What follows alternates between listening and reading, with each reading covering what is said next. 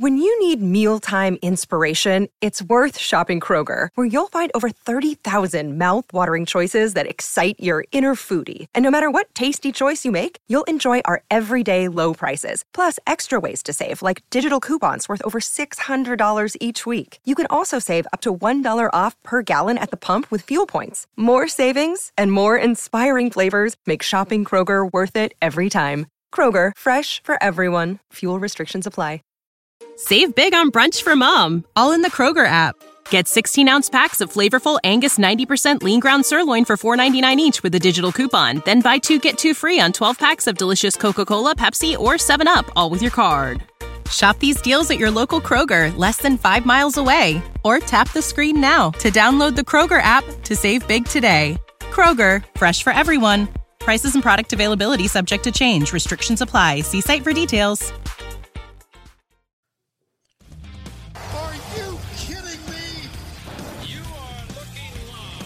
Winning cures everything. Now for your hosts, Gary and Chris. Happy Sunday morning, and happy birthday to old Christopher Giannini over there. You doing good, buddy? Thank you, sir. You didn't have to do that. I appreciate that.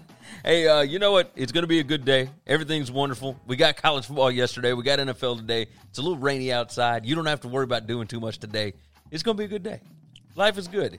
It is Sunday, November 22nd, and the Week 12 reaction and recap is officially here for the college football weekend. This is Winning Cures Everything. I'm Gary.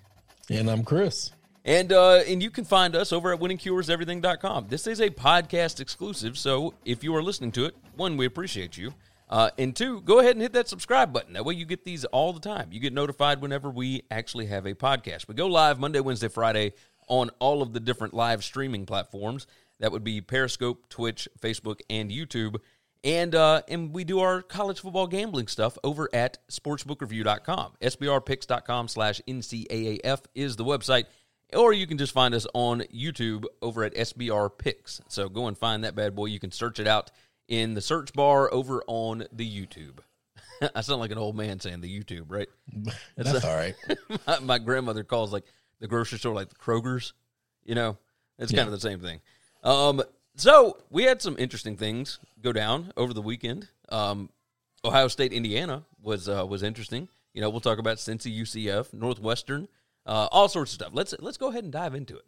Let's discuss the biggest game of the day, which we didn't know if it would turn out to be the biggest game of the day, but it was certainly that, you know, with the rankings, and that was Ohio State 42, Indiana 35, and the Hoosiers, for having like negative 5 yards rushing or whatever the total ended up being, they stayed in this game thanks to nearly 500 yards passing, and Michael Penix Jr. ate that secondary for breakfast, lunch, and dinner yesterday. So what we thought of Ohio State's defense is true. They are not great. They are just like Alabama and Florida. Yes. And what I thought of Indiana was true, which is this team can score on anybody. Well, maybe not anybody. They definitely could score on Ohio State. This was a much more fun game than I thought it was going to be, but I thought they could get the backdoor cover. I didn't think they could hang with them. The whole second half, it looked like they were getting blowed out. And the whole second half, man, they just played an unbelievable game. This is coaching. This is going into halftime, getting your butt whipped and making adjustments and saying, we're going to go with this. You and I are traditionalists, okay? Yeah. We used to, and I still do enjoy running the football, stopping the run. I believe that if you can run it on somebody and stop the run, I believe you can control most games and dominate a lot of games.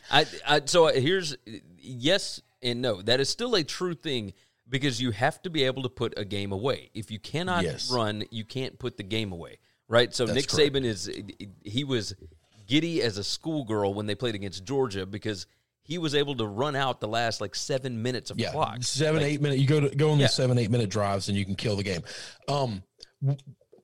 We are getting, and I've brought this up on the NFL show several times. Last week was the most jarring week of it all, where well over half of the NFL teams won the game, and not just won the game. Some of them dominated and controlled the game. and they didn't get 100 yards rushing from all their combined, not a rusher, from all of their combined rushing. And some of them weren't close to 100. Most of them didn't break 50 yards. That is translating into college, where if you can throw on folks, you just abandon the run game. There was a day and a time where you and I looked at that as, that is not how this game is supposed to be played. You can't win consistently doing that. I think those days are, I feel like such an old grandpa even thinking that way now, because throwing the football has become so easy. It is the run game for some of these teams. Just throw it 3 to 5 yards, and that's it. That's our run game. Yeah, there's ways, because of how they I guess the way the stats work. A lot of things that we would consider runs, throws behind the line of scrimmage and stuff like that, those are still considered passes. They're forward passes. The stats in the NFL are different than college, but even still, it doesn't matter. The majority of these plays are throws down the field. Even if they are just a couple yards past the line of scrimmage, that's still a pass. There's still the chance that something could very much go wrong there, but these kids are so skilled, and it doesn't matter. Like, you find a way to get the ball out in space as opposed to handing it off where there's a delay, and then you've got the chance of getting whipped at the line of scrimmage, right? I think quarterbacks are so accurate today. Even your average run-of-the-mill quarterbacks. You don't have to be Justin Fields. All right, you don't have to be Trevor Lawrence. All of these guys are crazy accurate. They don't all have insane arm strength, but these short intermediate passes, you don't need that. Now, those crossing routes that everybody's throwing across the middle, you kind of need a laser to fit that in, or those are going to get picked. Yeah. But the replacing, quote unquote, doing the air quotes, of the run game with these short dump off passes, that you don't need a cannon at all. You just need to be able to place it where your guy can catch it. I don't want to be the old man here. I'm going to be the old man. It's my birthday. I guess I get to be the old man. How much of this is equated to the fact that these guys wear these gloves that make it seem like they're just like impossible to drop a football? I mean, that's part of it. There's some guys I just want to listen. Give me an exhibition. If I was a bowl game, I would want to see if I could get one of these high flying teams. Let me get UCF and Memphis to play. And I want to say nobody can use any gloves. We're going to go into a dome. We're in perfect weather conditions, whatever. I want to see what your team looks like without this magical equipment. Yeah, and they might be great. These guys might be just fine. They might be. But I'm going to tell you this. I kind of think that has a whole lot to do with it. I think it certainly has some. You brought up Justin Fields in there. 3 interceptions yesterday. I think he cost himself the Heisman. That's exactly what I don't want to overreact. I didn't think, because this is a stats thing, I thought he would get invited because he's Justin Fields. Yeah. I didn't think he was close to winning it. He's not going to have enough games. And this is a stats award, man. And if you're going to get anybody as an honorable mention, just a nod to them to get invited to New York, it's going to be Ian Book. But there are too many other quarterbacks that are putting up hellacious numbers that ain't going to be touched by somebody playing 7 football games. Yeah, I agree with you. It amazed me watching it, because some of these were just bad decisions. And Indiana's defense is not like this. This is not Northwestern, brother. Nope. Like we're miles away from Northwestern here. It made me believe that Ohio State could certainly got. Now, the rest of their schedule is just ludicrous. Like, they're going to moonwalk through it. They're not going to have a quality win on the season outside of this Indiana win. Indiana's schedule gets pretty brutal after this. There's a world in which Indiana finishes with 3 losses, and I just wonder, at what point do we say this is the best Ohio State team we got? That look at their schedule.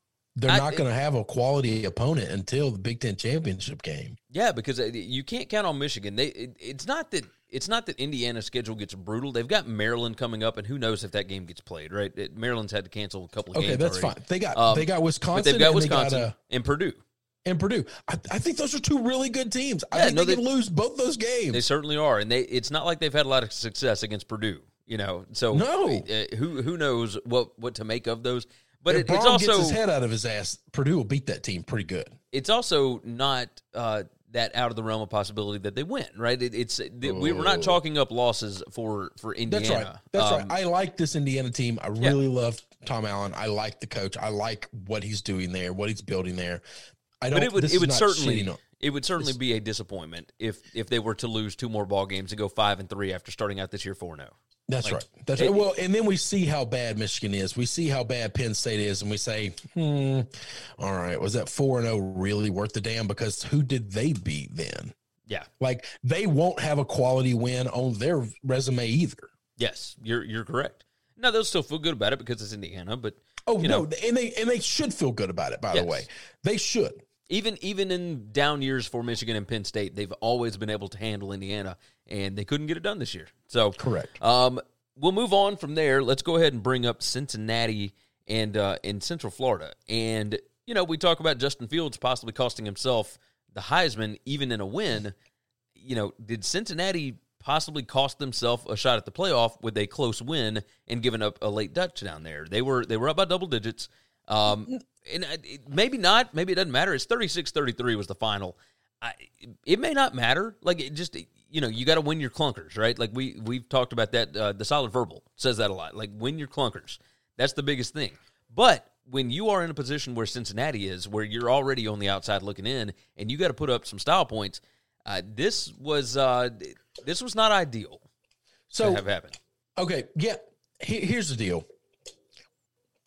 Get out with the win.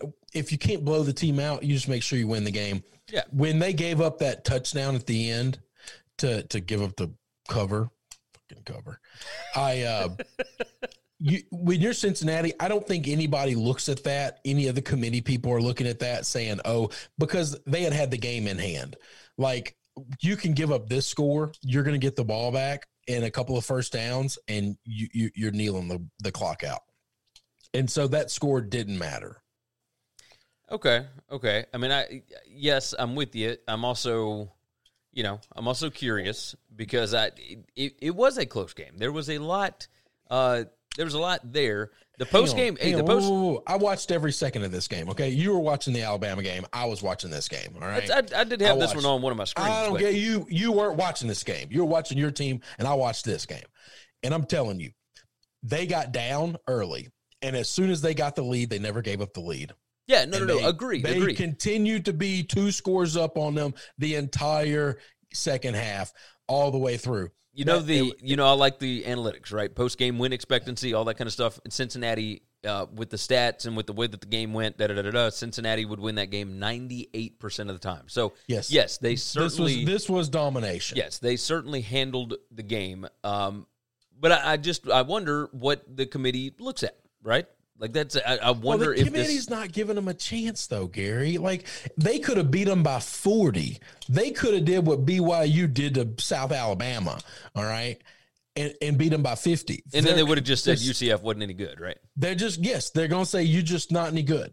You're too little. You don't belong here. That's what they tell these teams. Yeah. You don't belong. Yeah, I think you got a point there. College football committee is – and college football in general as a sport is very much a league of elitists. It's the haves and the have-nots. And if you're not a part of one of our big fraternities, you don't belong here. Central Florida had 359 total yards of offense, 243 passing, which is not great considering what they usually do. They usually do, yes. Yeah, that was down for them. Big time down for them. They're typically somewhere around 400 yards passing every game. I mean, it's crazy. They were 11 of 19 on third down. Since he was only 5 of 14. Kind of surprised at that. But as far as domination goes, I was surprised at the penalties from Cincinnati. 11 for 86. Sloppy. Played sloppy, but they held the football for 37 minutes in the game to only 23. So no, they gave up 2 quick scores. They gave up 2 quick scores in the first quarter and got down 14-0. Yeah, and then after that, if you stop the game there and start it the second after the 14-0 happens, Cincinnati dominates the football game. Did you see? So Desmond Ritter's stats were pretty crazy. Like 21 out of 32. He's really good. Yeah, he has gotten really good because he could not pass last year for nothing. But 21, this is why against SMU, the very first of these 3 games that they got to play, I was worried about him, and I thought, well, they're just gonna have to run the football and dominate the game from a run perspective. Brother, this guy can sling it. Now, I know Central Florida's defense is not great. Memphis' defense is not great. SMU's defense is not great. Houston's defense is not great. But last year they weren't great, and he wasn't able to do this. Yeah. Now, with his ability to run and throw the way he does, I'm telling you, man, he is crazy impressive. I think out of all the quarterbacks in college football this year, he's who I would call most improved. I would, yeah, you know what? I'd go with that. 21 out of 32, 338 yards, 2 touchdowns. He also ran 2 touchdowns, had 14 carries for 57 yards. He was their offense. Like I think this guy can play on Sundays. But it's strictly because of his legs. You mean to tell me? Yeah, maybe so. Maybe so. Yeah. Hang on. He doesn't have the arm, the cannon that Josh Allen does. He's more accurate with the football than Josh Allen is. That is true. You mean to tell me he's not better than Josh Allen or as good as Josh Allen? I mean, he's got the size. I don't need him to be Patrick. I don't need him to be Russell. He's 6'4", I need him to be Josh Allen. Yeah, okay. I'd take him right now in a Cleveland Browns uniform tomorrow. I'd take him right now in a Patriots uniform tomorrow. I'd take that kid over anybody on both those rosters. Yeah, okay. I could get with that. I love this dude. No, he's fun. He's a competitor. I fall in and out of I don't fall out of love very much. I fall in love with these guys real quick, but I've watched him for 2 years. What I saw from him last year and what I'm seeing from him this year, this is now super poor man, super poor man. But this is the difference between Joe Burrow's first year at LSU and his second year at LSU. Super poor man, but last year he could not do this. Okay. And now, not only can he do this, he's doing it against everybody. Yeah, okay. Yeah, I can get with that. You understand that there's a level difference, the massive step down difference. Yes, I get what you're saying. It's not apples to oranges, but looking at the progression, yes. Okay. I can get with it. I can understand where you're coming from. This kid's really good. He's really fun to watch. Cincinnati's in a good place. And if he's not good enough to go play on Sundays, he can come back next year and play because this year don't count. That's it. The only real game left for Cincinnati is they got one on the board. That's Tulsa. Yeah, they got Tulsa, and there is some magic happening down there. We'll talk about that once we get into the AAC. Let's move on to Northwestern. And man, I'm going to tell you a stat or one of these advanced stat, analytic numbers. Post-game win expectancy, Wisconsin would win this game with the way the game went 90% of the time. And they got beat 17-7. That surprised you?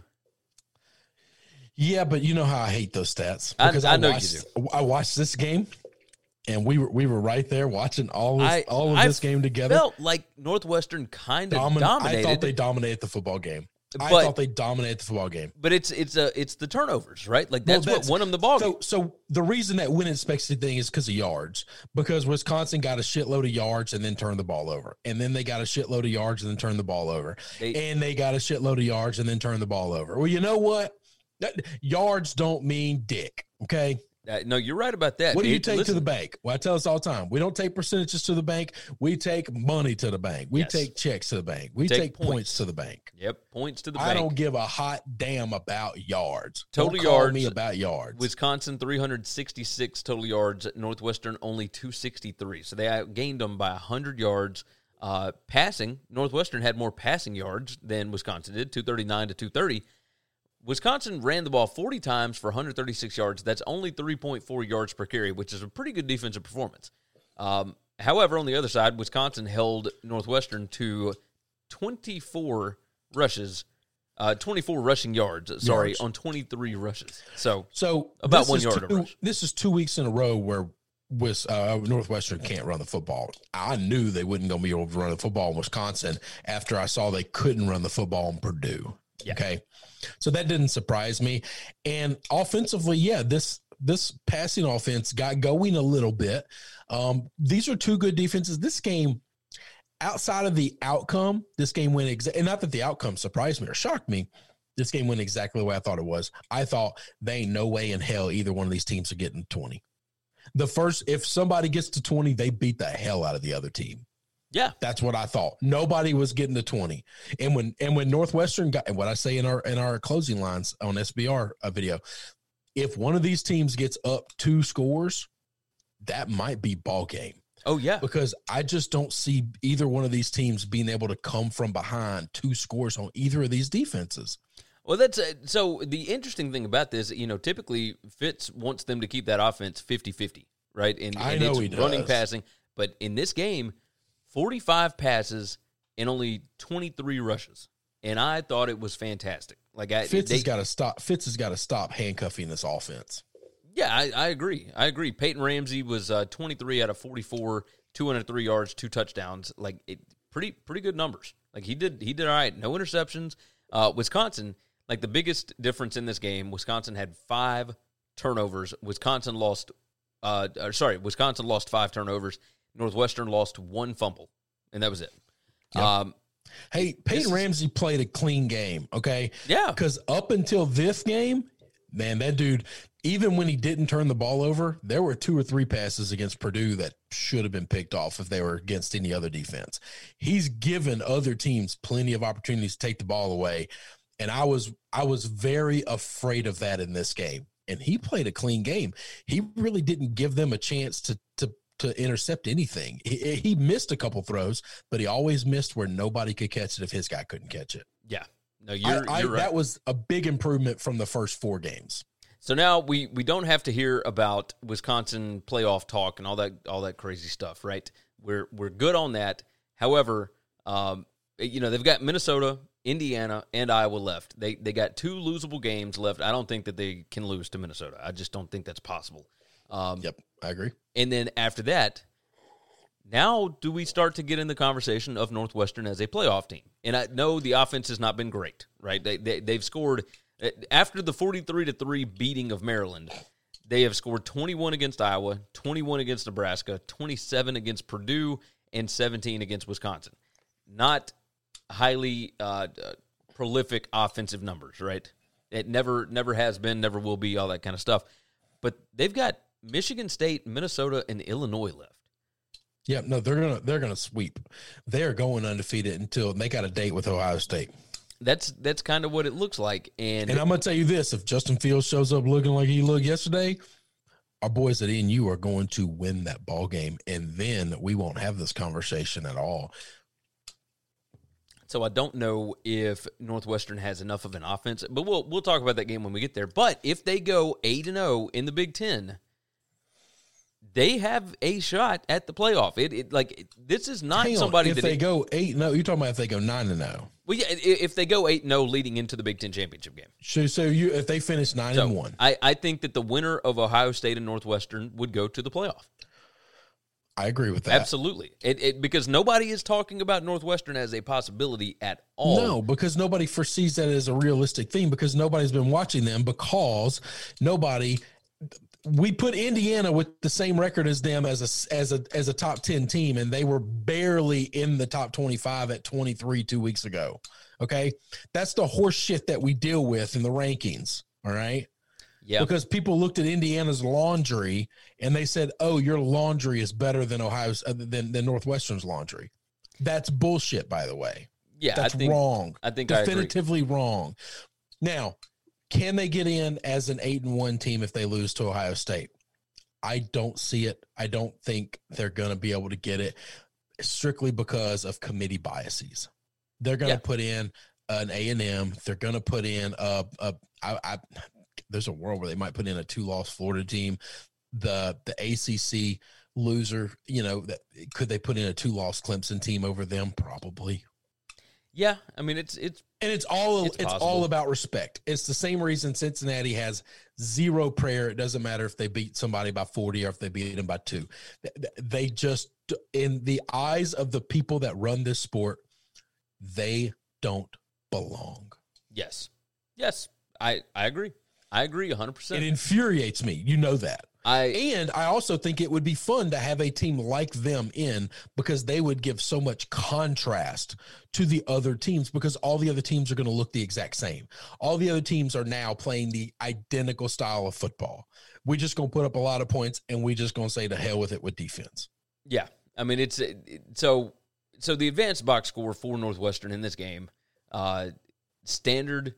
Well, hold on. Let's talk about success rate first. Wisconsin 34%, Northwestern only 25%. Success rate, by the way, for anybody that listens, whenever I talk about this metric, it is basically did you get 30% of the yards that you need on first down, 50% that you need on second down, and the rest on third down, right? So like it's that kind of deal.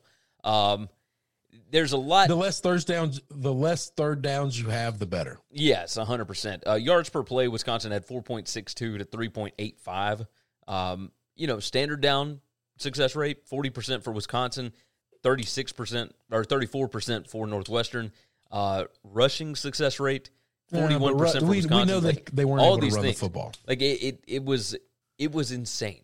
It was just everything about this game was in favor of Wisconsin, and Northwestern held them to 7 points. And it's amazing. It's amazing to watch a team be able to win like this. And I love it. Like, I absolutely love this team. They are so different, and I think that's what's so fun about them is they are completely different from everybody else and what everybody else is doing. And I think that is such a shock to the system, even to a team like Wisconsin.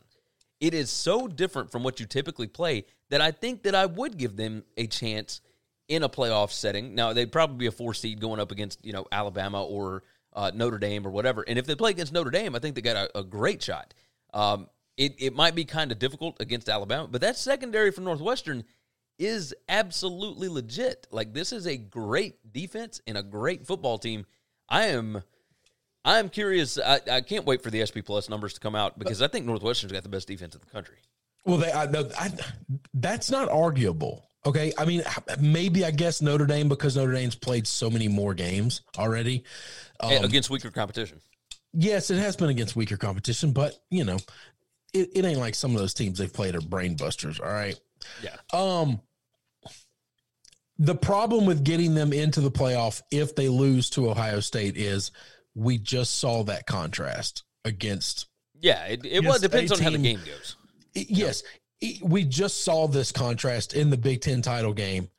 And so why do we think if we let them in, we'll get a different outcome against a different team that plays exactly like Ohio State? Well, you're probably right. They will be the 4 seed if they got in with that one loss. And then you're saying, so now we think they're going to fare better against a better team than Ohio State?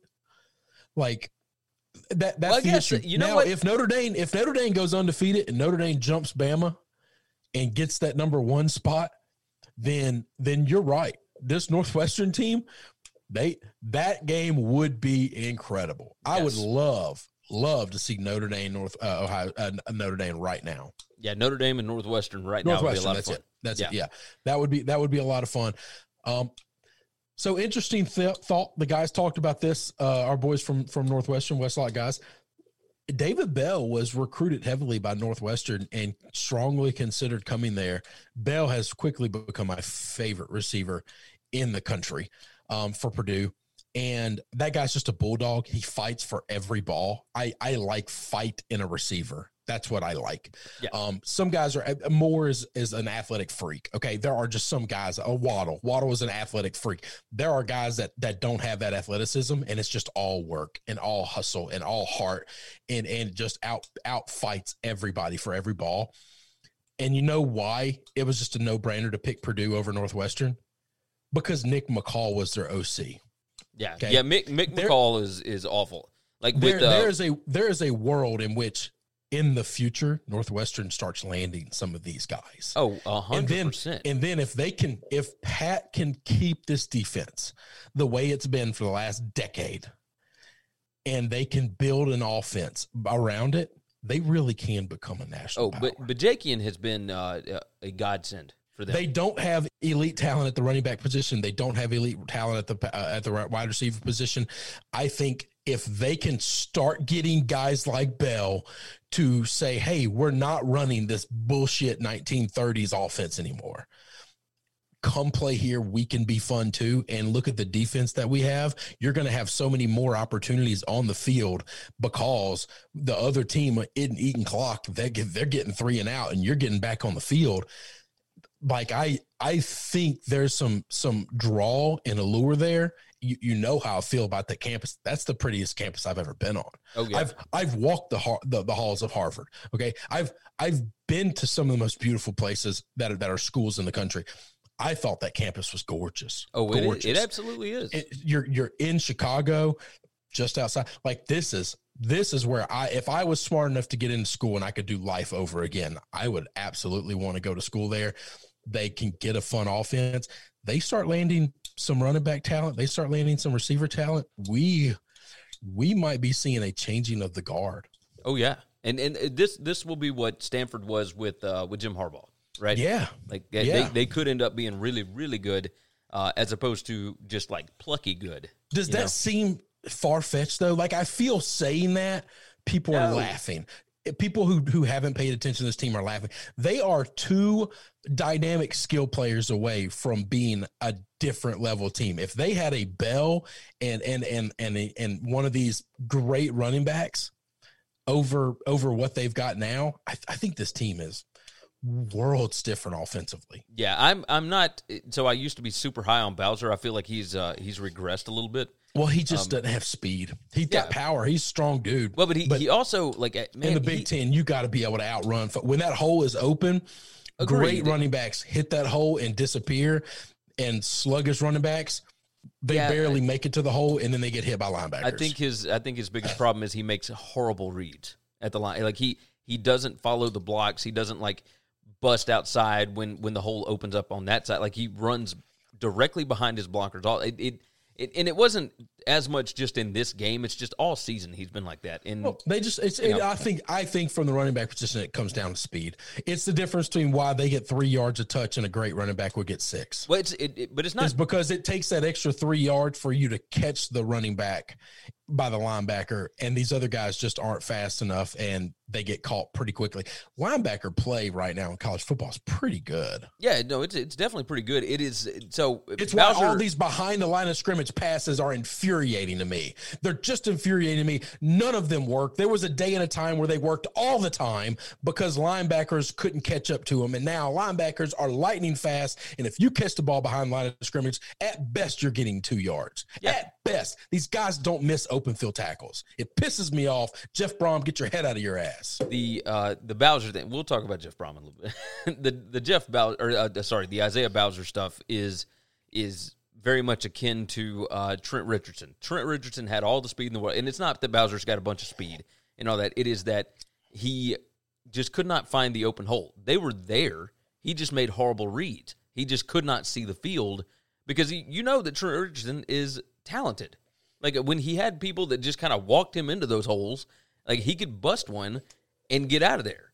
Like he showed it at Alabama. It was great. In the NFL, how many different memes did you see where there was on the left side wide open field, but he's running directly into the pile? And that's what I see out of Bowser is he's not seeing the field for whatever reason. And that's what drives me nuts. So you would think coaching would fix that, though. You would think so, but man, he's got to be a smart kid to be at Northwestern. Yeah, Trent Richardson can't read, and that's it.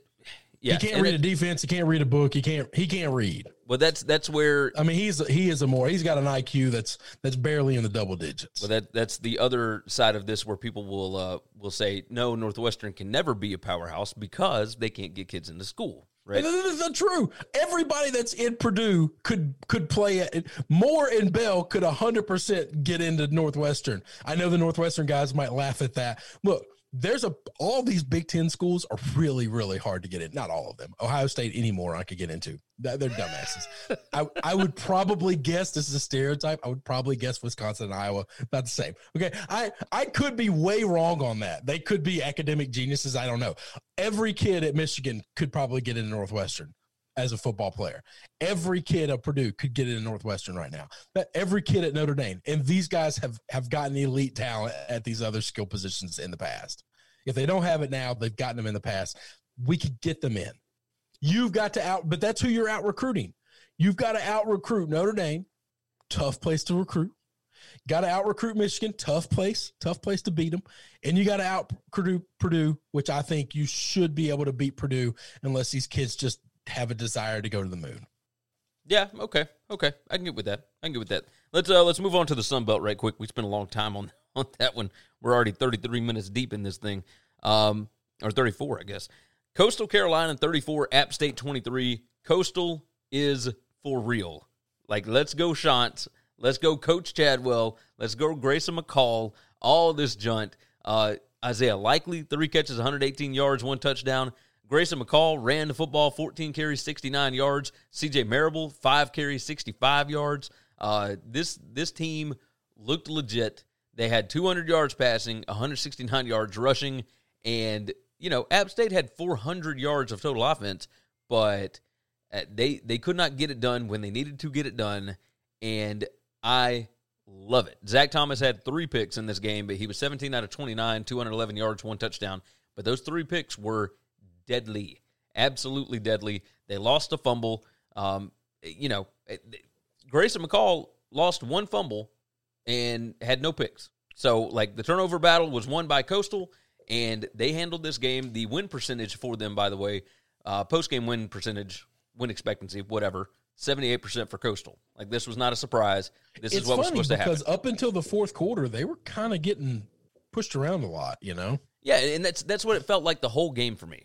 Right, the whole game, but I was worried about this game. I stressed about this game quite a bit. Watched a lot of it, and I was the old BP was going up. Okay, well, so they scored a touchdown to take the lead with that's right. with 2 minutes and 24 seconds left.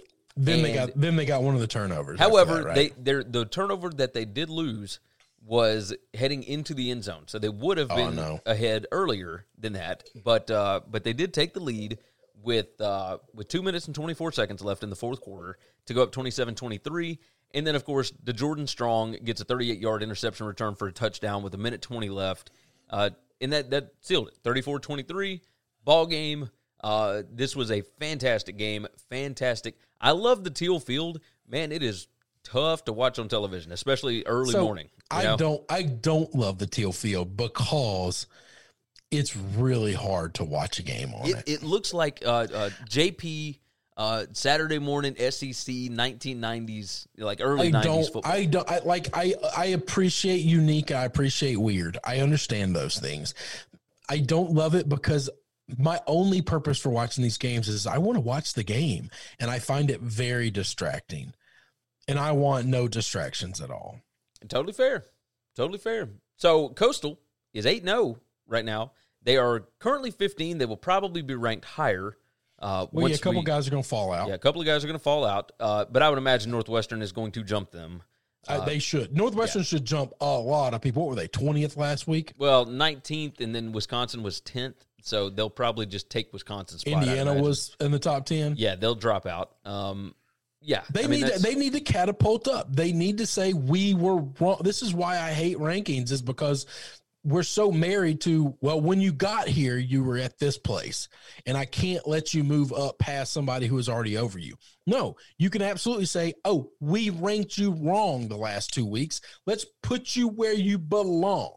Yeah, I'd be good with that. Why is that wrong? Why is that not acceptable or okay? It's totally fine to me, and that's how I would be ranking ballots if they asked me. But I'm not. Well, you and I used to do like a top 25 every year. Is one of the things we kind of did, and we made a rule every week. We literally shred the last week's top 25. Do not care what it said. Do not care where they were ranked last week. That's irrelevant. This is 100% based off of the entire resume. And if somebody was third last week and they lost a game, but we realized, no, they shouldn't have been ranked at all, we overrated them. Michigan, example. Yeah. If we super overranked Michigan after week 1, and then we saw, oh, no, they're not good, throw them out. Throw them out. Yeah. I don't care that I had them 4th overall. You don't just drop them down to like 9th. No, you just throw them the hell out. Yeah, Coastal deserves to be in the top 10, I think. Oh, I think so too. I think they do. So they're 8-0. They have got Texas State this week, and then on December 5th, they have got Liberty coming to town, and I could not be more excited about this.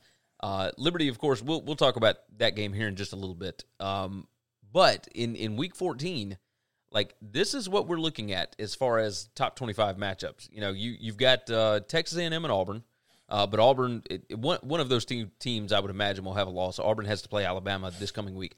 Indiana and Wisconsin is that week. You got, let's see, I think that's it for the top 25 games. So that is a week where they could 100% take College Game Day to the Teal Field. It's going to be an ESPN game. That's fine. If they do, good for Coastal. This is a one-sided trip, though, because that is –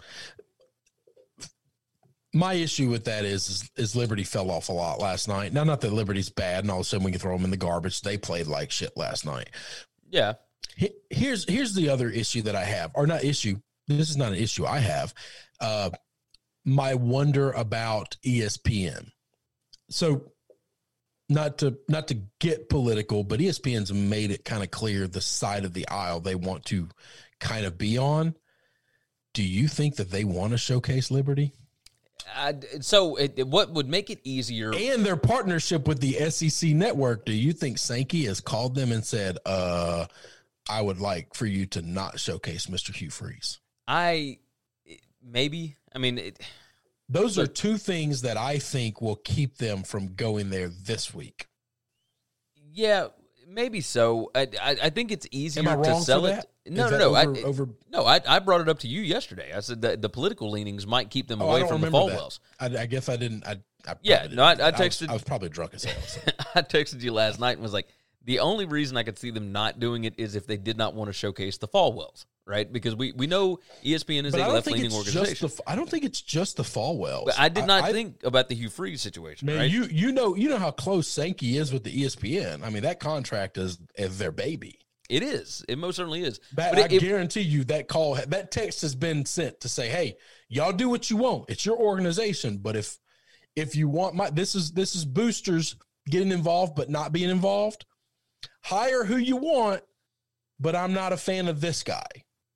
And, that means if you hire him, my checks might not start coming in. I might start looking for greener pastures, or I might just be a thorn in your side. Yeah, it's entirely possible. And if they make a different decision that day, that will be why. But I think it is an easier sell. That'll be why, by the way. It is an easier sell because it is at Coastal, right? Like, it's not like you're going to Liberty. If they were going to Liberty. No, there's no way they would go to Liberty. Yeah, that wouldn't happen. They wouldn't step foot on Liberty. But they could certainly go to Coastal and then highlight the Chants, right? Because the Chants have been like the America's darling this year. Everybody's been talking about them every week. But you always on game day, they do a great job of this, of giving equal time to both teams. That is true. That's the only problem I see. If you go somewhere else, you can spend 30 minutes of your game day blowing and highlighting the Chants. And you never have to bring up Liberty except for they're an exciting team. They've overstepped overachieved, and they're 2-1 against ACC Power 5 opponents, and this should be a great matchup. And that's all you have to get into it with them. Yeah, yeah. But if you go to the game, you got to talk to Hugh. They talk to both coaches. You got to showcase both teams. You just have to. And they, to be fair, ESPN has been very much a part of this whole revival for Hugh Freeze, right? Oh, they've been a part of it. Well, they have it's good. I would say this: it's good ratings. It's good TV for them. And that might be like they might do that, but if Sankey does talk to him and say, whoa, hey, my only problem with that is that is a show that you don't have to do anything for ratings. That's the best show on TV. Yeah, I think you might be right about that. I think you might be right. Let's move off of that right quick. Let's jump into Oklahoma and Oklahoma State. Bedlam was anything but last night. 41-13. What a disaster! Like, what the hell, Mike Gundy? It put up some kind of fight, man. I was so irritated at this game because I expected it to be at least somewhat competitive, and it was anything but that. Spencer Rattler, 17 out of 24, 301 yards, 4 touchdowns. He was just incredible. Ramondre Stevenson, 26 carries, 141 yards, rushing the football. Fantastic performance by Oklahoma. They came out of the gate, and just took control of this ball game and never gave it up. Spencer Sanders, 10 out of 19 passing, 97 yards. He threw a pick. Shane Illingworth came in, or Illingworth, excuse me.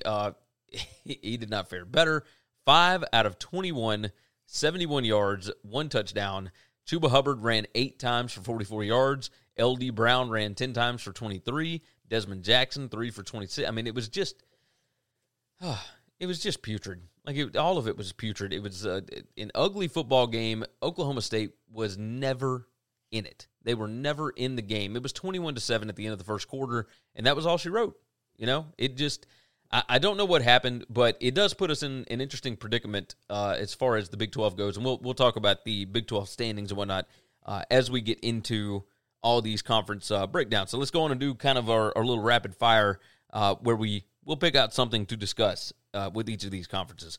You know how to book flights and hotels. All you're missing is a tool to plan the travel experiences you'll have once you arrive. That's why you need Viator. Book guided tours, excursions, and more in one place. There are over 300,000 travel experiences to choose from, so you can find something for everyone. And Viator offers free cancellation and 24/7 customer support for worry-free travel. Download the Viator app now and use code Viator10 for 10% off your first booking in the app. Find travel experiences for you. Do more with Viator. Prescription products require completion of an online medication consultation with an independent healthcare provider through the LifeMD platform and are only available if prescribed. Subscription required. Individual results may vary. Additional restrictions apply. Read all warnings before using GLP-1s. Side effects may include a risk of thyroid C-cell tumors. Do not use GLP-1s if you or your family have a history of thyroid cancer. If you've struggled for years to lose weight and have given up hope, did you know you can now access GLP-1 prescription medications at TryLifeMD.com? We're now offering eligible patients online access to GLP-1s, the breakthrough prescription medication that can help you lose body fat and weight. Listen to what people are saying. It's fun to put on jeans that you couldn't get into 6 months ago. Every morning, I look forward to getting on the scale.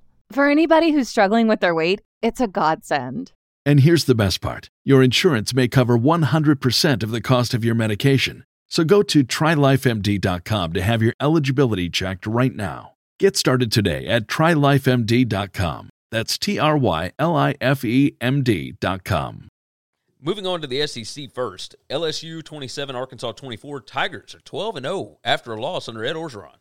So as bad as they looked against Auburn, they came back and looked pretty good against Arkansas. You feel good about your Tigers?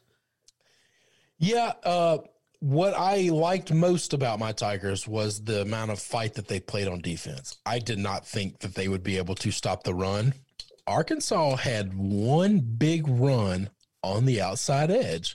Now, they definitely found themselves with a couple of secondary mishaps, let's say, where guys were just wide ass open, completely forgotten coverage, blown coverage. I think Bo Pelini, now he said he has dumbed down his defense a lot. And his excuse for the first several weeks was, I was trying to walk in with very limited practice and run a complex, complicated defense. Okay. All right. I understand and appreciate that. Let's see what happens when we dumb this thing down. This was the first game that they've really dumbed down the defense, and the scheming, and they did well. Now, they did well against Felipe Franks, but they also did well against Kendall Brow. Okay, and you know how much I respect and appreciate him as a play caller. What I liked about this game was it was hard fought. What I didn't like about this game was the SEC officiating is as bad as it's ever been. Oh, Lord, yes. The now, targeting penalty was... They did not blow this game for either one of these teams. Yeah. But there were two targeting calls, one against LSU in the second quarter, that the kid did exactly what you're supposed to do. He literally turns his head as hard left as he can turn it while making the tackle and leads with his shoulder. The problem is the running back or the receiver also turned his head to his right, the DB's left, and their shoulders collide, and then both their helmets collide really hard because they both turn their heads to try to not lead with their helmet. Yeah. But because you both turn your heads the same way, even though you both led with your shoulder, it's a targeting. That kid's thrown out of the game. They did what you asked them to do. which is not lead with the helmet, but they both happen to try to avoid it's what you do when you get to the mall and you dance with somebody you don't know. You're just like, oh, you're going left, I'm going right. Oh, which way we're going? Like, they did that. They didn't lead. He didn't launch. He did everything he's supposed to. The middle of the fourth quarter, probably early in the fourth quarter, Arkansas's DB lowers a boom, leading cleanly with the shoulder, hits about collarbone level. Yeah, he actually stood up to make the tackle. Yes, he leads with his shoulder, only hits with his shoulder, but he's about collarbone level. But because he hits him so hard, the receiver's head snaps down forward, just like if you're in a car wreck, you fly forward. Yeah. And then his helmet hits the guy's shoulder pad, and then he flies to the ground. Vicious hit, rough hit, 100% clean hit. I can't believe that they reviewed both of those hits, upheld both the targeting. That's a problem. LSU had two big passes, one for 20-something yards in a game in which neither one of these teams really got an offensive drive going. Both defenses played wonderfully in this game. Two big plays, one for 20-something yards, one for about 13 or 14 yards, both on second down. Two complete pancake blocks. And I'm talking pancake blocks called for holding. The arm wasn't outside the elbow or outside the shoulder pad, nothing. What you do as an offensive lineman is when you're pass blocking, you give ground. You immediately take steps backwards. You let the guy come at you. You then begin to push him sideways to make a pocket, right? Yeah. And then both times, two different guys had an opportunity to where they had leverage. And once the guy was turning, they got him up and they got him straight on the ground. And they called both of those for holding. So then you got a bad deep third down play, which the offense was struggling anyway. Don't get the third down. They punt. Completely changes the drive. Both of those would have put LSU in field goal range. I think those two calls. But Arkansas had a couple of pretty egregious calls go against them also in the game that weren't just a targeting. It's just bad. I know that officiating, I've talked a lot and I've ran a lot today. No, you're good. You're good. I know that officiating is hard. I know it's a really hard job. There's no other job in the world in which you can be this bad at it and keep your job. We need to pay these guys more. We need to get the best talent in the world at officiating because this sport makes so much damn money and we don't pay the kids. So we've got all this influx of gazoogles of cash. We need to hold these people to the highest of standards. We need to make sure that this is their full-time job, that they're only focused on being right and getting good or being good and getting right. Say that right. And it's bad. It's bad. Thank God I don't believe it affected the outcome of this game. But, I mean, it could have. They absolutely took a clean, perfect touchdown away from LSU at the end of the game. Completely took it away from them at the end of the game. Oh, yeah. And thankfully, they still scored on that drive to take the lead. But that if they don't score on the next play, that's Purdue, Minnesota all over again. It's you took a perfect catch. You took the catch away. In every review, you see it's a catch and it's a touchdown. And they reviewed it and they said no, it's not. Turn it the other way. Yeah, it was. I don't know how you can be that bad at it. The Big Ten, I was pissed off, rightfully so. Everybody in the country was pissed off at the Big Ten for the Purdue, Minnesota job. I'm telling you, they don't have a patent on shitty officials. Okay, they don't have the standard or the rights. It's awful. It's awful. It's pretty bad. It is pretty bad. Moving off of that one, let's talk about Georgia really quick. If I told you that JT Daniels was 28 out of 38 for 401 yards and 4 touchdowns in his first start at Georgia, and then I told you that they were playing against Mississippi State, who is one end, whatever, on the season and has not looked good, has not been able to score all season, what would you have thought this score would have been? So I watched a lot of this game. I watched all of this game. Yeah. I'm going to tell you that this is one of those stories where stats lie. Okay, which part? Georgia's offense is not good at all. JT Daniels is not good at all. Well, look. Let's hold off on that. I'm not holding off on that. I think JT Daniels is all right. He made some throws that Georgia quarterbacks. Yeah, that you we've and seen whoever the this season, nutsack that was calling the game. This kid is gonna be spectacular. Oh my gosh! They did a flea flicker and he threw the ball for a 3-yard pass. Yes, have you ever seen that in your life? Look.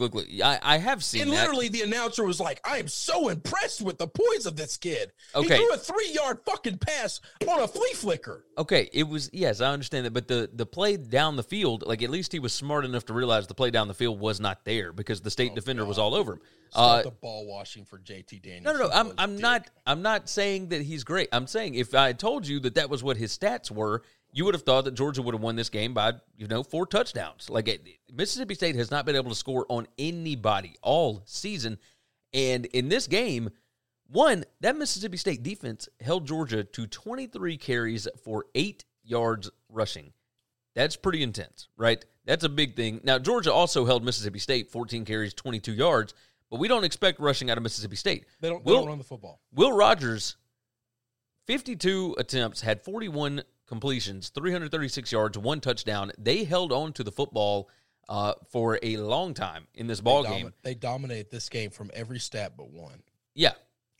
Passes down the field of 20 yards or more. Georgia did not have an offense. Georgia, JT Daniels, could not run an offense. They couldn't run the ball. They couldn't throw underneath. They couldn't throw slants. They couldn't throw typical offenses. You know what their offense was? We are going to out-athlete them. And they just ran deep routes where the DBs for Mississippi State just cannot hang with Georgia's receivers. And those guys are wide-ass open down the field. But they couldn't get open 10 yards or less. They couldn't get open 12 yards or less. They weren't able to. That defense was suffocating. Their only trick was a hell of a trick, but their only trick was 30-yard passes. Yeah. No, it certainly was, and it won them the ball game. That's winning hides flaws, okay? And JT Daniels ain't any better than these other guys because when you play other defenses that can actually cover somebody, Mississippi State went to this game with 49 scholarship players. Yeah, yeah. I mean, it's crazy. And those scholarship kids ain't close to the scholar. There's not a 4-star on the field. Yeah, it's pretty intense. Like there was no reason that State should have ever been in this ball game, and yet Georgia they were flawed. Georgia's going to lose another game. I mean, we'll see. It's not like they got a whole lot left on their schedule. They've got South Carolina, Vanderbilt, and possibly Missouri that they're going to be doing. If they play that Missouri game, they're going to lose that game. I don't know. Missouri didn't look very good yesterday. I don't care. We'll talk about it. But JT Daniels made throws that nobody else on that roster could make. If Stetson Bennett had been playing in this game, they would have lost the game. Period. Like he made some really remarkable throws. I'm not saying he's great. He didn't make remarkable throws. He made deep ball passes to guys that were open by 4 yards. I watched a very large portion of this ball game, and there were throws in the end zone, throws across the field and whatnot that he hit guys that Stetson Bennett and Mathis would not have been able to hit. Period. That doesn't mean he's great. Because no, I'm not saying he's great. Dick. I'm saying that he puts them in a better position than they were before. I don't disagree with that. He's still not good. No, I don't think that he makes them great by any stretch of the imagination. They gave up 24 earned points, like for Mississippi State. Like that was surprising. State went on long, sustainable drives.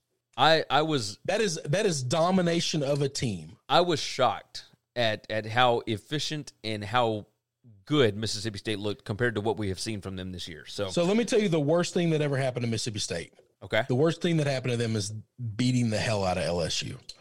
Because what did it do? It hid all the flaws of their quarterback. They've been starting the wrong quarterback this whole time. Yeah.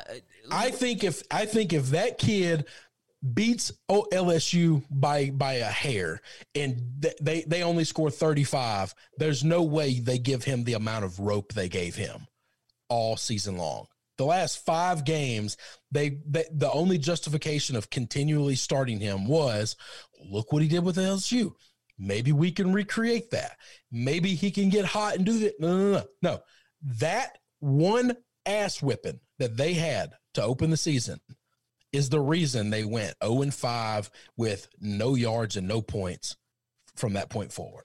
I look at it a little differently. Will Rogers is a true freshman. He had no spring practice. He had very little fall practice at all. I think it took a while to be able to get him implemented into this offense. You still wouldn't have continued to go to what's his nuts. Agreed, but I also don't think that Will Rogers would have beaten LSU in that first game. I'm not saying he would have. I'm just telling you that ass whipping that they put on LSU actually hurt them. Okay, I see where you're coming from. It made them believe this other guy's really good. And so week 4, when you've got 3 games of him looking like shit, you don't say, well, let's bench him and try this other kid now because he's been in the league and in our system for 2.5 months. Maybe he can figure it out now. No, you keep saying, well, he hung 60 on LSU, so he's got to still be our guy, right? Yeah. It led you into a false sense of security. This is when I talk about when I say winning hides flaws so many times. Yeah. I'm with you. Georgia being able to out-athlete guys hides all the flaws of their offense. I hope they do win out. I hope they do, because that means next year they're bringing all these guys back. They're bringing the coordinators back. They're not going to run the same thing. Yeah. They're not going to change anything because we only lost to Florida. So who can fault us for that? We win that game. We're still undefeated. We go to SEC, whatever. No. It's going to hide all the flaws. They're going to run it back. And next year they're going to fall on their dick because they're not good. Auburn 30, Tennessee 17. Why does Pruitt continue to play, JG? So I watched this game last night with a buddy, and he said, are you sure about this Auburn play? And I said, I almost got backdoored. And I said, yes, this is my favorite bet on the day. When I gave out my picks, Saturday morning, I said, this is the safest pick. And I kept trying to match another team with it to give a 2-team parlay out. This was my favorite play of the day. And he said, what makes you believe so much in Auburn? I said, I don't. I said, as long as Guarantano's throwing the football, I'm going to bet against him. And there's not a number. If I was a bookie and you called me and said I would like to bet against Tennessee, I'd say no.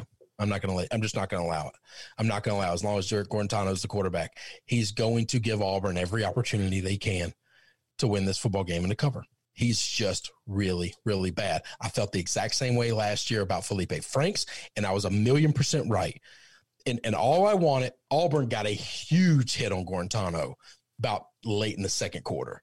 And I put my hands on my head. And I did exactly what I did last year when Felipe Franks went down. I said, oh, no.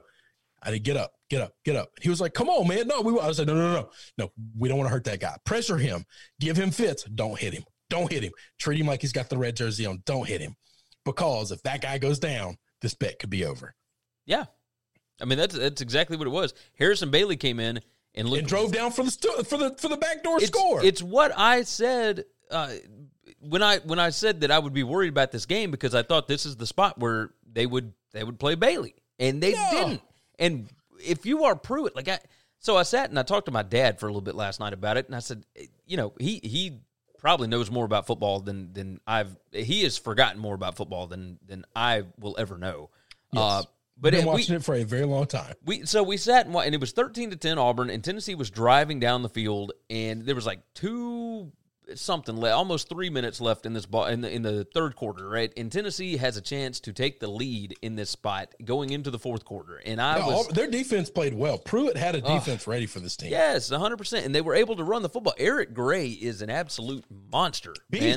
We've talked about this. They're a quarterback away from being really good. And that's not little good, real good, Gary. And I told my dad before we watched that play, I said, this is typically the kind of spot where, I'm telling you, it was like 3 plays before this. I said, this is the spot where he's going to make some crippling mistake, interception, fumble, something, because he does it every game.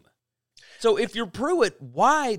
Because in his reasoning is Guarantano, whatever it is, gives us the best opportunity to win the football game. And that is just patently not true. That can be true, but let's say it is. Why, when you've been running the football down the other team's throat, do you say, oh, let's now throw it here? with a guy that is not capable of really throwing the football. Well, because so you know how this works. You still No, have I don't to know throw. how this works. No. No, you don't. No, you do not. I literally watched. I literally watched. What was the year? What was the year Auburn won the SEC title game? And 2013. Yeah, was that it? When they ran the ball like 37 times and threw it 3 times, and going into halftime, they asked Gus, what do you think you need to do in halftime? And he said, we need to run the football more. Like we threw it way too much there. Yeah. Like when this is why the old man in me still loves the run. When you are running the football, you are taking the will, you're taking the life, you're taking the soul away from your opponent. There's not a damn thing they can do about it. And if you can run it and you can pound it down their throat, you don't need to okey doke them. You don't need to hit them with the left and hit them with the left and hit them with the left and just waiting for the opportunity to hit them with the right. Just keep hitting them with the left and beat the hell out of them. Never stop doing it. Never. So the way that, but that's a different Auburn offense compared to this Tennessee offense, right? This Tennessee offense. I don't think it was last night when they tried to run the football and they ran it 3 or 4 times in a row. Every run got a little farther and a little farther. If you watch, those big runs didn't come off of pass plays previously. They'd run it for 3 yards, and then they'd run it for 9 and get the first down, and then they'd run it again for 8 more yards. It's just like they were taking Auburn's will. They were taking the defense away. I'm not going to fault them for throwing the football a little bit, because the way that their offense works, they have to keep those safeties out of the line of scrimmage. When Auburn would bring 8-9 guys in the box, they were able to have success stopping the run. When they did not do that, when Tennessee was able to complete some of these passes down the field, they were able to get those safeties back because you at least have the threat of something, right? Now, the pass that he threw, if he had just read the safety, he would have been fine. Instead, Smoke Monday grabs it, takes it back 100 yards for a touchdown, flips the whole ball game over, right? And Gary, that's the way it works. If he could read a defense, he wouldn't suck the amount of dick that he sucks. He wouldn't be as bad as he is if he could read the defense, Gary. I know, but that's what I'm saying is that you're asking him to be capable of doing something he's not capable of doing, and we've got 2 years worth of film knowing he can't do this thing. We've got more than that, but yes, you're right, and that's why I'm so curious as to why Pruitt continues. I'll tell you this: so Pruitt's got a lot of fall. They're a quarterback away from being good, and that's the difference between do you fire Pruitt or not. If he can get a quarterback, if he could go out and mortgage the bank, go to every booster he's got and say, I need as much bloody money as possible. I need stacks and stacks of cash, and I need to walk the best quarterback into a room and say, this is all yours. Go get some suitcases, take it to the house, and come be our quarterback next year. They're a scary team. They're a hell of a lot better than Georgia if they're a quarterback. Well, and who's to say that Harrison Bailey isn't that guy? Right? I don't think Harrison Bailey's that guy. Well, I mean, he's a true freshman. If he was that good, Gary, he would be showing it in practice to a point in which the coaches knew he was the best option they had. I mean, maybe I just at some point I would like for them to give him the rest keys. of that team doesn't look like they quit when Gorentano starts the game. And that's the issue. If that locker room believed that Harrison Bailey was the guy, they would be fighting for him because as well as I do, in football, you don't care anything about the best guy's got to play.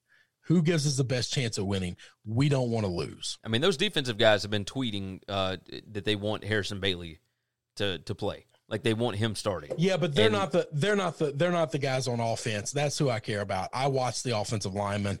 I watch how receivers run routes. When receivers quit on guys, if they know they're not getting the ball, they don't try. They're not trying. When offensive linemen know that they've got the worst guy in, they're not fighting like hell in the trench. Running backs aren't blocking. They're not. They're just not doing things that you're asked to do unless you're getting the ball. Yeah. You've seen teams, quote unquote, give up on a player, and then the other kid come in, and all of a sudden all the players on offense immediately just look like they're electrified. And you think, how did this happen? Oh, because all of these guys for 3 months have been watching the best guy sit on the bench in practice, not getting the start, and now the best guy's starting. So now everybody's amped up. That didn't happen when Bailey came in. I think Bailey's better than Guarantano. Yes. He's not that guy, though. Go out and get that guy. Yeah, maybe you're right. Let's roll through the rest of the SEC right quick.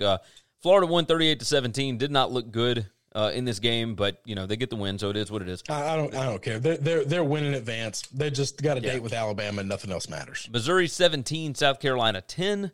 South Carolina put up a little more fight than I anticipated. A lot of people bet. I mean, Missouri was all the way up to like an 8-point favorite at it was a big number. It was a big number. It got up there. Yep, it definitely did. So that one got up there, and then Alabama 63-3 over Kentucky, and honestly, didn't even play that well. But they didn't have to. So it was what it was. Kentucky's a bad football team. Yep, you got that right.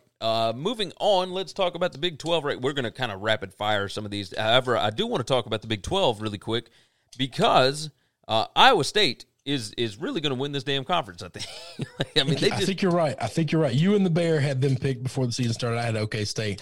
I think I got the bad dog in the fight. 45 to nothing. Head-to-head win. Yeah. I got the head-to-head win. I couldn't win Texas, and I couldn't beat Oklahoma. So 45-0 Iowa State wins, which puts us in a very interesting position leading into next week because if Iowa State were to lose to Texas, that puts us in a strange four-way tie for the division. And, obviously there's still more football games to be played, but none of these teams will play one another, so we just kind of all assume they will all beat the other teams they play. We think so. We think so. And if that were to happen, Iowa State would be 6-2.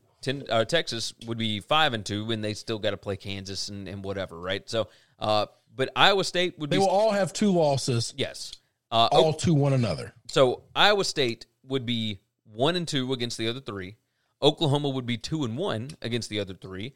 Texas would be 2-1 against the other 3, and Oklahoma State would be 1-2 against the other 3, and that is where it gets interesting.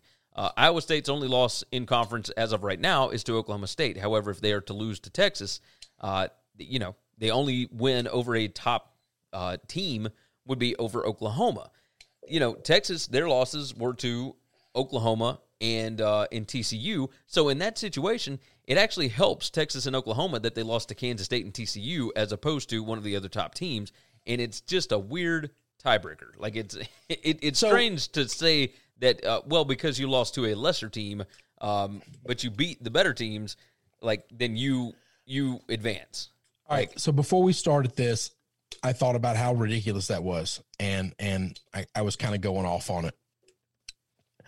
You used a phrase that we didn't use earlier, which is, yes, they have a way worse loss, but in college football, we don't really look at losses. We look at wins. Yeah. And they have way better wins. Yeah. That's the issue is yes, I think it's ridiculous that we reward a team for losing to Kansas State or losing to TCU when they're not good. And the other teams only lost to good teams. That has to matter, right? Yeah, but those other teams didn't beat any good teams because both the good teams they played, Texas and Oklahoma, they beat one of the 3 good teams that they played, and they lost to the other 2. And that has to matter. Now, this is the only way this gets flipped up on its head is if Iowa State loses to Texas. But right now, the way Iowa State's playing, holy shit. Yeah. So we're going to do a opening line show this evening. What do you think that line is going to open at? I think Texas will actually open the favorite. I do too. What do you think it's going to be? Probably 3. You think it's field goal or less? I think it's field goal. I think it is too. This is one of those spots where normally I like betting against the team coming off the big, massive win because I think they're going to be overvalued and overrated. I don't know. I think Iowa State is playing great football. Yes, they're not making any mistakes. I will tell you that. They're not beating themselves at all. They're not getting shitty penalties. They're not turning the football over. They are doing – forget about dominating Kansas State. They are doing everything right. If you're going to beat them, you have to beat them. So their last 3 games, they have beaten Kansas 52-22. They had a week off before this Kansas State game, 45-0. But the week before that, they beat Baylor 38-31. They did not dominate Baylor. And, they've had some big-time wins right with the Texas Tech, they gave up a late touchdown, but they were certainly in control of that game the entire time. Against Oklahoma, of course, that's a big time win. They won at they won at TCU, all that kind of stuff. So let's see. Let's go on and dive out of this because we got a lot of stuff to hit, and we are, we're way into this. Let's talk about the ACC right quick. Liberty loses their first game of the season. NC State 15, Liberty 14, blocked field goal at the end of the game. Liberty, it is what it is. Liberty was undefeated. Now they're not. We kind of thought this might be the spot where they lose. NC State didn't look great, but they did what they had to do. Better defensive performance. Justin Fuente, he might be on his way out of town. 47-14 loss to Pitt. I mean, yep. I don't even know what to say about it. It's just, that's putrid. Virginia gets a 55-15 win over Abilene Christian, and Louisville beat Syracuse 30-0. That was nothing to write home about on Friday. Moving into the Big Ten, and and Nebraska wanted football to come back so badly, and they embarrassed themselves. 41-23 loss to Illinois, and my God, I mean, that was just a putrid performance. Everybody thought Penn State was going to get their win this week. No, absolutely not. 41-21 loss to Iowa. This is the worst start in program history for Penn State. Did you stay up and watch Michigan and Rutgers last night? I did. I watched all of that. Rutgers fights hard, man. Rutgers fights hard. Tennessee is going to end up kicking themselves for the bullshit that they did to Greg Schiano. Yeah. And I said that when it happened, by the way. There's no reason why Rutgers should have been in this ball game, and yet they were. They fight hard. They had the beat lead. teams and compete with teams they're not supposed to compete with. Has Michigan been playing the wrong quarterback all year? Yes. You know how much I hate that. You know how much I like Milton. God, I like this kid. Yep. But Cade McNamara came in when they were down 17-0. Last week, you pointed the numbers out last week. You pointed the numbers out last night. Because I didn't watch a lick of this game until it got into overtime because I was in the Mississippi State-Georgia game all the way through. I just like that kid, man. I hate that he's not as good. He's just not. He's not. Friday night, Minnesota 34, Purdue 31. Horrible offensive pass interference call that negated a touchdown that would have won the game for Purdue. I don't know how else you can say it. That was just malpractice by the officiating committee. It was complete robbery. Yeah. There was no – you could watch that play a billion more times, and you would never find offensive pass interference. I mean, he never – He touched the guy before the ball left the quarterback's hand. It was awful. Just awful. Yes, he extended his arm. He extended his arm. In one view, you see him extend his arm. In all the other views, you see him extend his arm, and you notice he doesn't touch anybody. You're allowed to do anything you want with your hands if you don't make contact with the other player. Now, you can make contact with the other player. They call it hand fighting. You can do that when the ball has not left the quarterback's hand. No, it was just atrocious. And I don't understand why the other officials who have a better angle on this don't go over and say, pick this flag up. You got this wrong. Yeah, I don't understand it, but it is what it is. Let's move to the Pac-12. And Oregon, 38, UCLA 35. I think that maybe we were wrong on Chip Kelly, and he just had the wrong quarterback. He hasn't had a quarterback since he's gotten there, not just the wrong quarterback. He hasn't had one. I think he's got one. I would love to see. You know how much I like Chip Kelly at Oregon. I thought he got a raw deal in the NFL. Yeah. I would like to see him do something here at UCLA. Oregon with this game, I don't know what this means about Oregon necessarily. I don't really know what it means about UCLA. I think Oregon's good. I don't think Oregon's great. Yeah. Okay. That's probably the best way to put it. Oregon State gets a upset win over Cal, 31-27, and that was an exciting-ass ball game, man. I had that on one of my 4 screens, and I was watching right at the end. They get the interception to keep Cal out of the end zone. Massive win for Jonathan Smith and that bunch. Cal is going through it, man. They are missing a bunch of dudes. They're not able to practice at home. It's just a big issue. Washington 44, Arizona 27. Arizona is who we thought they were. And then USC gets a big win over Utah, 33-17. I kind of thought this would happen. Kyle Whittingham's bunch dealing with COVID, but also young. And also they do not fare well against air raid offenses. They just don't. And it's been like that forever, and I don't expect it to change anytime soon, especially this season. So AAC, the Thursday night game, Tulsa 30, Tulane 24, and that was a freaking miracle in Tulsa. There was no reason that they should have won that ball game. They were on their third-string quarterback. It was just a problem. So So Tulsa, of course, has a little bit of the magic. East Carolina gets a 28-3 win over Temple. The interesting stuff that went on with that one, they had to delay the game by like an hour because one of the players for Temple, his girlfriend tested positive for COVID right before the ball game. So then they had to go and do an antigen test on him to make sure that he was negative.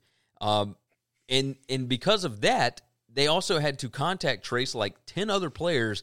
Like Temple had no shot in this game. No shot whatsoever. And instead, they played the game anyway. So cheers to them for at least playing. But East Carolina drubs them. Memphis 56-14 over Stephen F. Austin. The Sun Belt, of course, we love the Sun Belt. We've already talked about the biggest game of the day, and that was the Coastal Carolina and App State game. But Army gets a 28-27 win over Georgia Southern. That was interesting at the very end.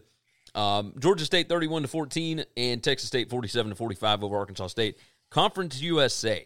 Man, I don't know what to make of Conference USA.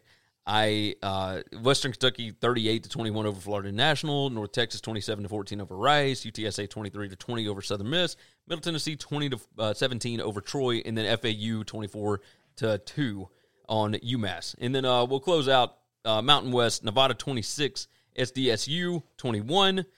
SDSU had a shot to win the ball game at the very end, and it was rough. It was rough. So I'm going to go ahead and close this show out and knock this out. We'll let Chris get out of here. Boise State, Hawaii. Boise State had the cover all the way until the very end. They gave up a last-second touchdown, or last few minutes touchdown, and then held on to the ball and didn't score, and it was what it was. 40-32, and then Air Force 28-0 over New Mexico on Friday night. BYU wiped the floor over North Alabama. That moves them to 8-0. That's the first time since the early 80s that they have been 8-0, and cheers to them. Cheers to them. That's a pretty good win. North Alabama is not much to write home about, but we'll see what BYU does. I think they've only got San Diego State left, so we'll see what ends up happening with that. But that is going to wrap up today's show. We hope everybody has had a good Sunday morning or a good Monday whenever you listen to this. So we hope all is well in your corner of the world. Go over to winningcureseverything.com. That's where all of our picks, previews, podcasts, videos, social media platforms are found. Make sure that you follow us on Twitter. I'm at Gary WCE. Chris is at Chris B. Giannini. So you can go ahead and check that bad boy out. Make sure you are subscribed to the podcast. If you're listening to this, it's a podcast exclusive. We certainly appreciate you for doing so. Leave a nice 5-star written review over there. And you can find our SBR gambling show over at sbrpicks.com/NCAAF or SBR Picks on YouTube. Go to sportsbookreview.com. That's where you'll find all of our stuff. We will have a Monday opening line show, a Tuesday deep dives and picks show at 6:30 p.m. Eastern time. So go and check that bad boy out.